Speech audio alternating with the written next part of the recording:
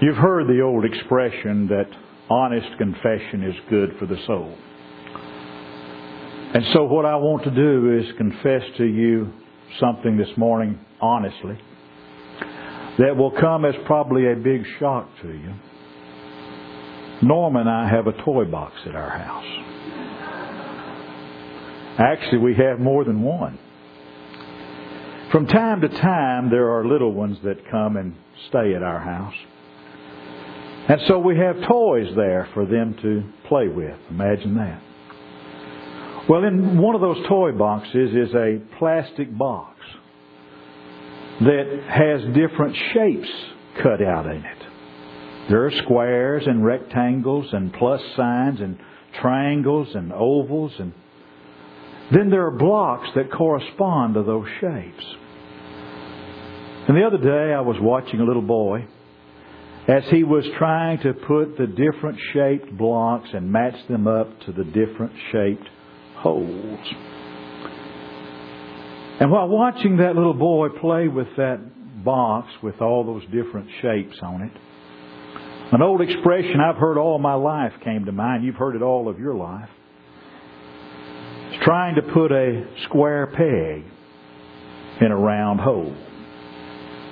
It's an expression that we use to describe a situation where something just isn't working out the way it's supposed to. It's an expression that describes something that just shouldn't be. And truthfully, all of us have probably fallen into that trap at some point in our lives. A situation where maybe we're trying to be something that we're not. A time where we put on some kind of a facade thinking that we're fooling everyone. And to be sure, we're usually not fooling anyone but ourselves. The facade doesn't fit. And it's a situation where we're incredibly uncomfortable.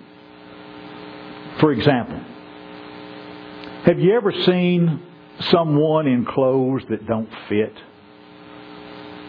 If you've been to Walmart, you have.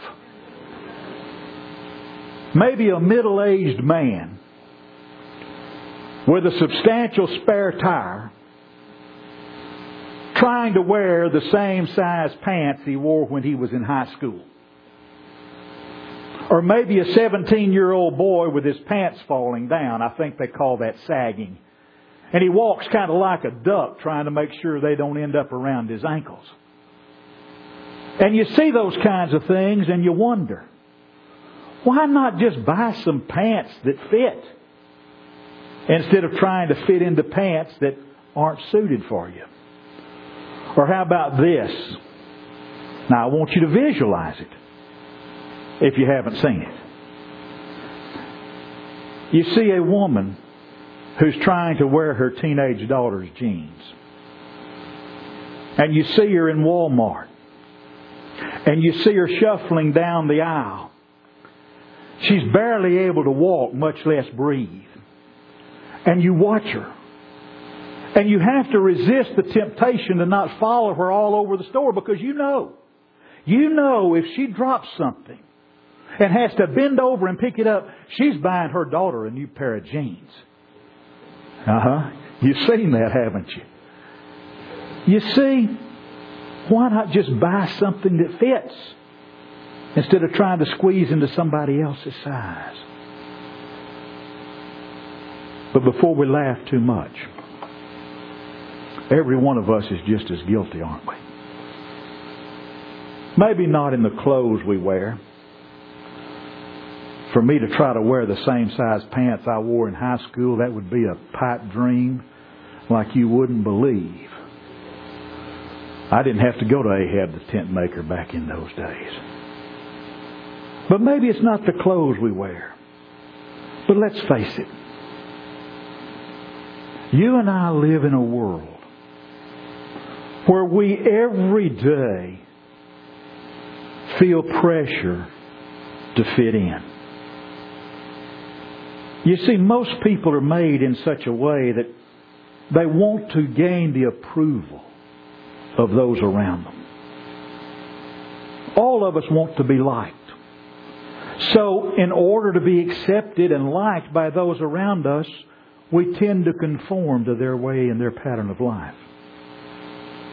And that conformity is apparent in our dress oftentimes. It's apparent in our behavior, in our thinking, and it's even apparent often in our language and our vocabulary. Let's be honest. Probably the thing that most of us fear more than anything else in life is being different.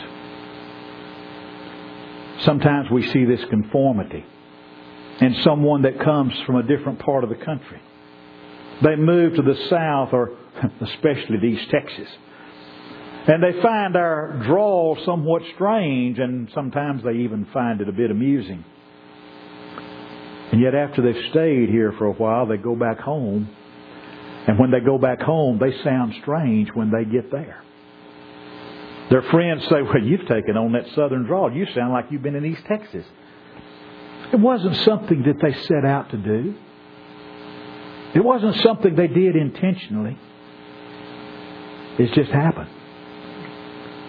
Guess what? That same thing happens in many phases of our lives. And some of it is a good thing. But conformity to our surroundings can be dangerous. And it's something that can be especially dangerous to the Christian, because it can involve the compromise of principles, and it can lead to the loss of souls. You see, folks, the sad reality is there are a lot of people in our world today who call themselves Christians who are living ordinary lives. There's nothing about them that makes them any different from non-Christians. And the sad reality is that all too often we've got too much of the world in the church, and we don't have enough of the church in the world. And here's what Paul said in our text this morning. It's in 2 Corinthians chapter 6 and verse 17. He says, "Come you out from among them and be you separate, saith the Lord." In that same verse, he makes another important statement. He also said, "Touch not the unclean thing." Now let me say something right now. Let's talk about what that text does not mean. That passage does not mean a complete withdrawal from all non-believing people. And the tragedy is there are some people today, some people who call themselves Christians, that think that what Paul meant there was a complete withdrawal from all unbelieving people. It's not what he meant. There are some people that have wrapped their skirts about them, so to speak, in a self-righteous piety. And having done this, having wrapped their skirts around them in a self-righteous piety, they've withdrawn from the world to be alone with their goodness. And we often see a false, a Pharisaic separation. A separation that renounces things, but it never renounces self. If you had a congregation of people such as this, a congregation of that kind of folks would be a remarkable congregation. They would go to church, read the Bible, pray in public, give of their prosperity, be strict in their conduct, and go to hell. Separatists like that make a big fuss over their righteousness and over all the unclean and sinful practices they don't engage in. And they don't know one single thing about real spirituality. That kind of separation is not taught in that passage. And it's not taught anywhere else in the Scriptures. The Scriptures nowhere teach that as Christians we are to withdraw into seclusion. On the contrary, the Scriptures teach plainly that we, you and I, us, are to swim in the current of life, in the main current of life. You remember how they criticized Jesus? What did they criticize Him for? Because He ate with publicans and with sinners. Jesus Christ left the glory of heaven and came to this earth to associate with evil and sinful people, people like me and you. And through that association cause them to be better people. That was the pattern of life of the early apostles. That was the pattern of life of all other Christians in that far-off day and time. They lived among the pagans so the pagans might become Christians. You remember Jesus' prayer the night of His betrayal? It's in John chapter 17. And especially in verse 15. Jesus prayed for His apostles that night. Jesus did not pray that they would be taken from the world.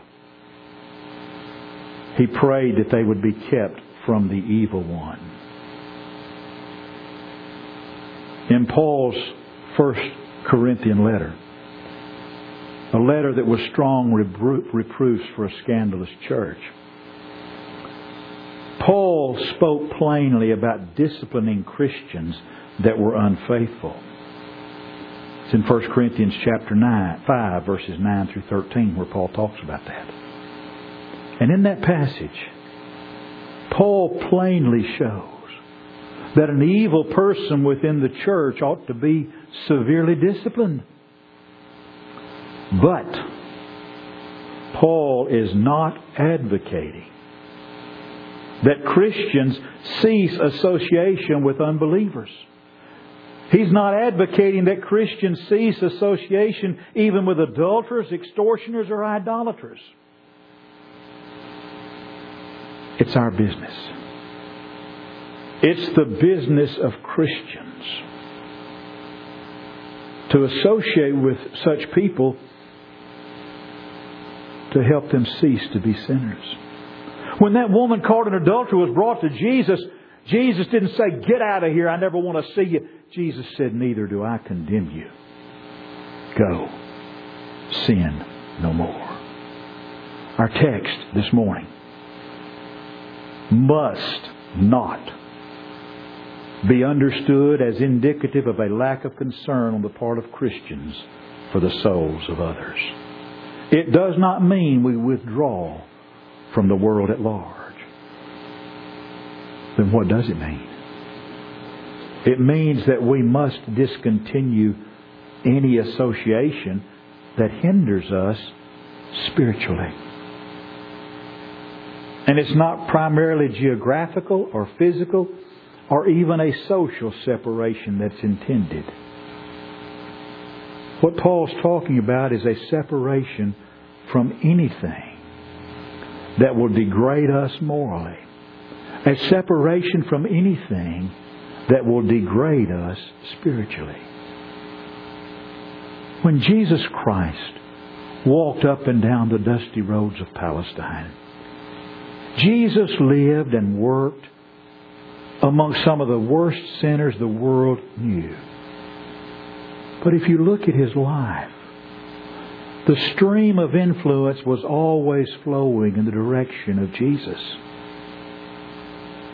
When Jesus went into the homes of publicans and sinners, He exerted His influence upward toward righteousness. And by Jesus exerting His influence toward righteousness, their wickedness was reduced. Their motives were heightened, and their hope of salvation was increased because Jesus came among them. That's how it needs to be with us.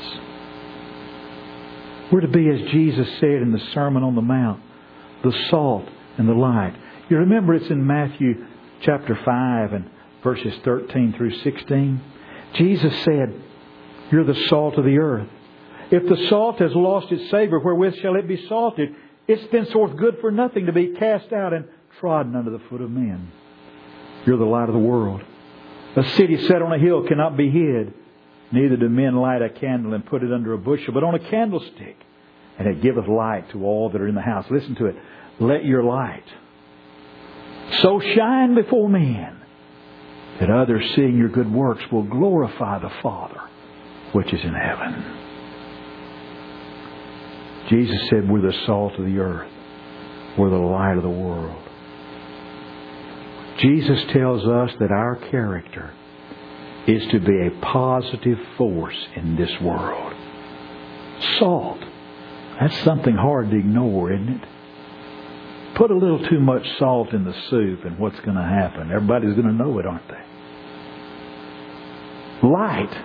You don't have some of those room darkening drapes and you're trying to catch a little extra sleep. That sunlight coming through those windows you're not going to ignore it. It's going to wake you up. You can't ignore salt. You can't ignore light. They're a positive quantity, and if they're present, you have to recognize them. Write this down. It's on the final exam. As Christians, we are not to be moral minus signs. God did not design us, and Jesus did not save us to be harmless non-entities. We are not to be uninteresting creatures who are faultless, icily regular, and splendidly dull. That's not what we're supposed to be. We're supposed to be positive folks, and we're supposed to be strengthful folks. What Paul is telling us is we're not supposed to look like the world. Have you thought about what to some is the new normal for the world we live in? People dressing all in black with nose rings, belly button rings, tongue rings, and all those kind of things. Men walking down the street holding hands. Government embracing same-sex marriage and the murder of babies in the womb. What kind of world is that a normal in? We are to be in the world. We are not to be of the world. The world needs to see there's a difference in us. If we dress like them, if we talk like them, if we act like them, if we go where they go, if we do what they do, if there's nothing different about us, why should they want to make a change in their life for Jesus? You see what we've done over the years. We've come to a place where we've let our guard down. We've allowed this world, government leaders, politicians, we've let them determine how we're going to live our lives. The time has come for Christian people to stand up and be counted for Jesus. And the tragedy is that for fear of being called Pharisees, so many Christians have ended up as worldlings. And then there are so many, it seems, in our day and time that seem to want to live. They enjoy seeing just how near to the world they can live without being of the world. How far can I push that envelope? How close can I get to the edge of the cliff and not fall off?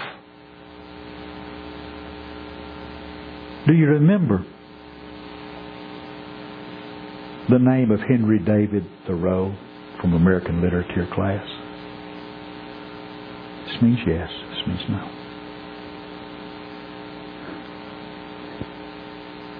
I love Thoreau. He was a rugged New England individualist of the 19th century. I must confess, I find his writings quite interesting. He once chose to go to jail rather than pay his poll tax to a state that supported slavery. And it was during that period of his life he wrote his essay on civil disobedience. While he's in jail, his good friend Ralph Waldo Emerson, you know him too, don't you? Emerson was the son of the man. And so Emerson comes to him, and Thoreau is behind bars, and Emerson says, "Henry, what are you doing in there?" And Thoreau says, "No, Ralph, the question is, what are you doing out there?" In his great work, in my opinion, his greatest work, Walden, Thoreau writes these words in the final chapter. "If a man does not keep pace with his companions, perhaps it is because he hears a different drummer. Let him step to the music which he hears, however measured or far away." If you and I are going to be what God wants us to be, we've got to have the courage to be different. We've got to step to the music of the gospel of Jesus Christ. We've got to be square pegs in round holes. We've got to realize we weren't intended to fit in with the world. But where does the strength come from? Where does the strength come from? Where do we find the moral strength to cut those ties with those that would drag us down? Where do we find the spiritual stamina to separate ourselves from something that's detrimental to us spiritually? The strength is found in the promises of God. We must live in the world, but not be of the world. We're to be lights in the world, reflecting the light of the Lord. And we take the light of the Lord and we send the light of Jesus into the dark places of the earth, and we brighten them with it. We're the salt of the earth, using the saving power of God to redeem lost souls. Come ye out from among them, and be ye separate, and touch not the unclean thing. And as Thoreau said, step to the music which you hear, however measured or far away. That's what I would ask you to do this morning. Step to the music of Jesus Christ. Come you out from among them, and touch not the unclean thing. Make Jesus Christ the Lord and Master of your life. Because if Christ is not Lord and Master of all of your life, you know, He's not Lord and Master at all in your life. I would beg you this morning, if you need to make changes for Jesus to be Lord and Master of your life, whether it's to believing in Him with all your heart and turning your back on sin to repentance, confessing His name, and being buried in the waters of baptism for the first time to make Him Lord of your life, do that. Or you've done that. You haven't lived this kind of life. You need brothers and sisters to pray with you and for you. I don't know what the needs of your life might be this morning. But if there's something in your life that we can help you with, come and let that be made known as together we stand and while we sing.